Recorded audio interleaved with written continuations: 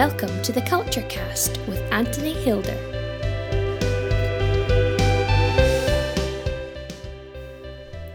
Hi, and welcome to the Culture Cast with me, Anthony Hilder. And today I want to talk about tension. And specifically, I want to talk about two types of tension that all of us as Christian leaders and Christians actually have to deal with, or probably arguably on a daily basis. And that's apostolic tension and prophetic tension. But before I look at those, let's just quickly explore this idea of tension. What am I talking about? What do I mean? Well, simply put, tension is learning how to recognize and actually reconcile as well opposing ideas that are equally important, but in a way that doesn't diminish either. It's a clash of core values, basically. It's like when we get to the point where we know what our core values are, and we get in a situation where the core values are seemingly in opposition against each other. It would be like being on a Sunday morning church service, and worship and the presence of God is one core value, and yet the preaching of the scriptures of the Bible is another core value. And the worship is amazing, and God's there, and you can know that the Holy Spirit is doing something in the room, but you're running out of time, and you prepared a sermon, and you've got a decision to make. What do? Do you end the worship and have to preach, or do you go with what God seems to be doing in the room, and that impacts the preach sermon length, or even you don't have a sermon? Now, depending on your reaction to those scenarios, it kind of gives me an idea of your values, your core values, but also how you would handle the tension, because neither of those things are wrong, actually. Obviously, none of us are going to say that worship in the presence of God is wrong, and none of us are going to say that the idea of preaching the scripture is wrong. So what do you do? What do you do? Now, obviously, for some people, they'd say, go with the worship. Other people would say, no, you end it and you go with the preach. And there'd be different reasons for that. But gives an idea of tension. It is how we kind of navigate these two kind of seemingly opposing ideas in the moment.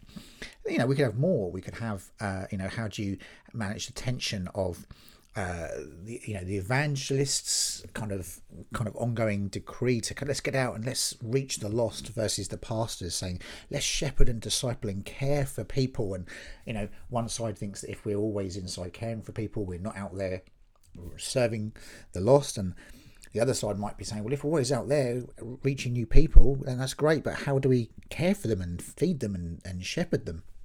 Again, two equally important and valid ideas, and there can be a tension in moments where you decide, where you prioritize, when you look at your church calendar and a schedule, or your budget, or your focus, your energy, your resources, the ministries you invest in. Like, well, what do you do?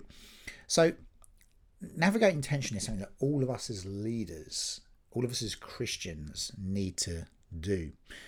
Now, what I want to do is talk about two particular types of tension. I want to talk about apostolic tension and prophetic tension, because they're actually ones that we come up against more often than maybe we think.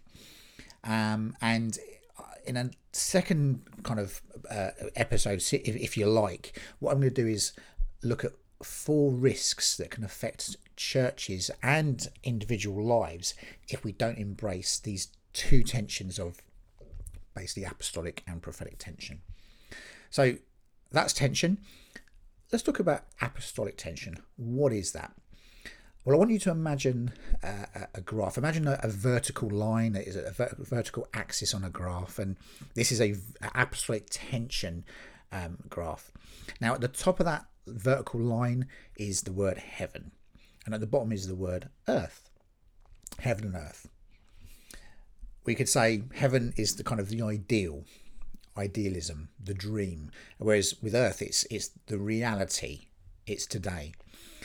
And so we've got an idea of this kind of apostolic scale, if you like. We have at one end the reality of the idealism of heaven, which is how we want things to be, what God says He wants things to be. From earth as it is on heaven. Obviously Jesus talks about that in the Lord's Prayer. So the idealism of heaven, and yet at the other end you've got the realism of earth, which is how things currently are. Straight away we've got a tension, isn't there? Because not everything that is in heaven is on earth. We don't see people always healed. There still is the existence of pain and suffering and poverty, things that there isn't going to be in the new heavens and the new earth.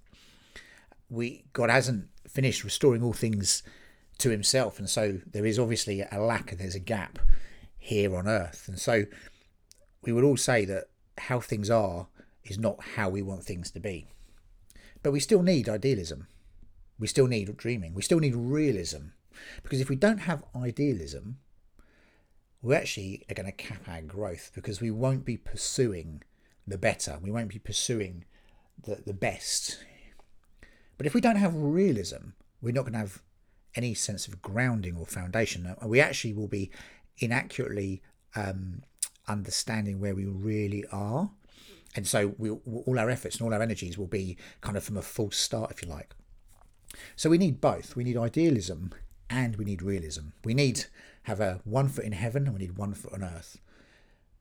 Because we need to remain anchored but never settle.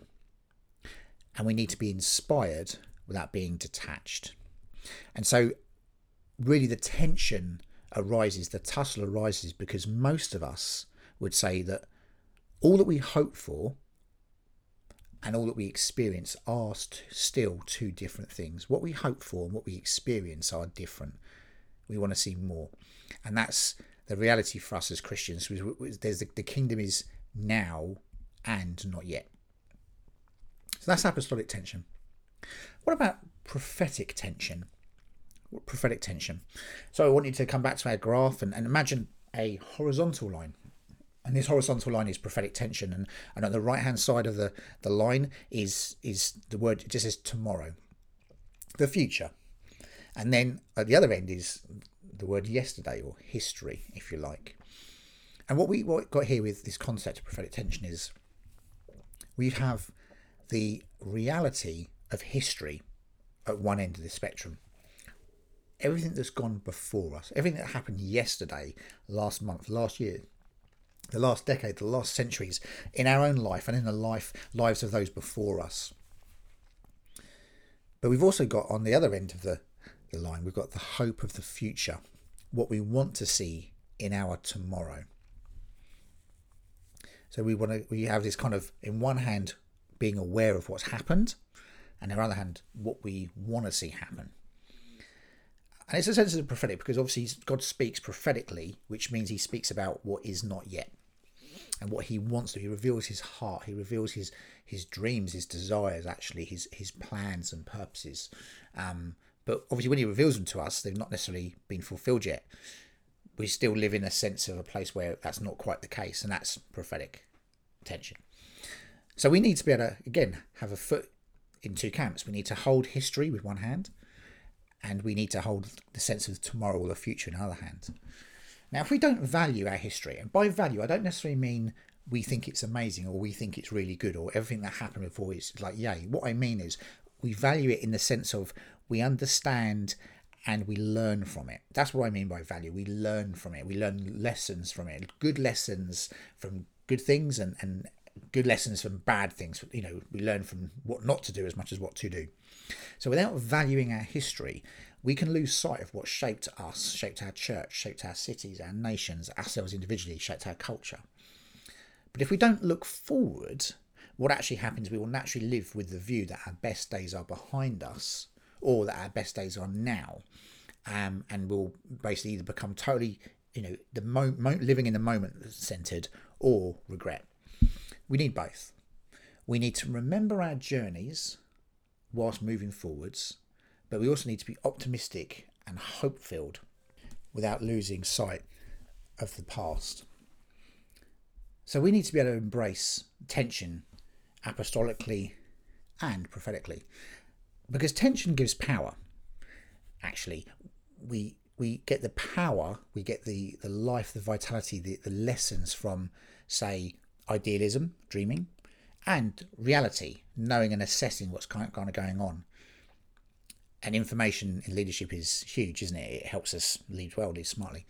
We get power, we get life, we get vitality, we get insight and understanding from the past, from history, but also from hope, from the future.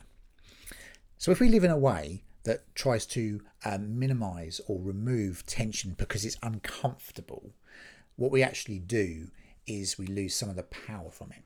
We'll lose the power of hope, or we'll lose the power of learning from the past. We'll lose the power of correctly understanding the reality of our situation, and we'll lose the power and the insight that comes from dreaming and pursuing all that God has for us.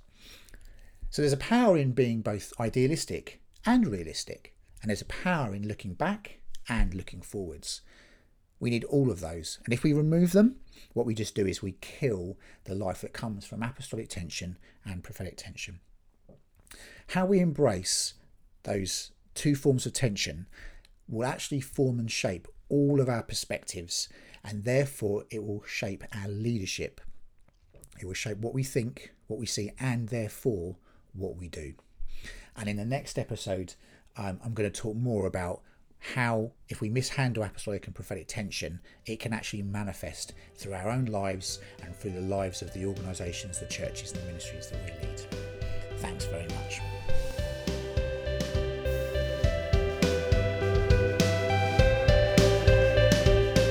Thanks for listening to the Culture Cast with Anthony Hilder. For more information and lots of resources, please visit anthonyhilder.com.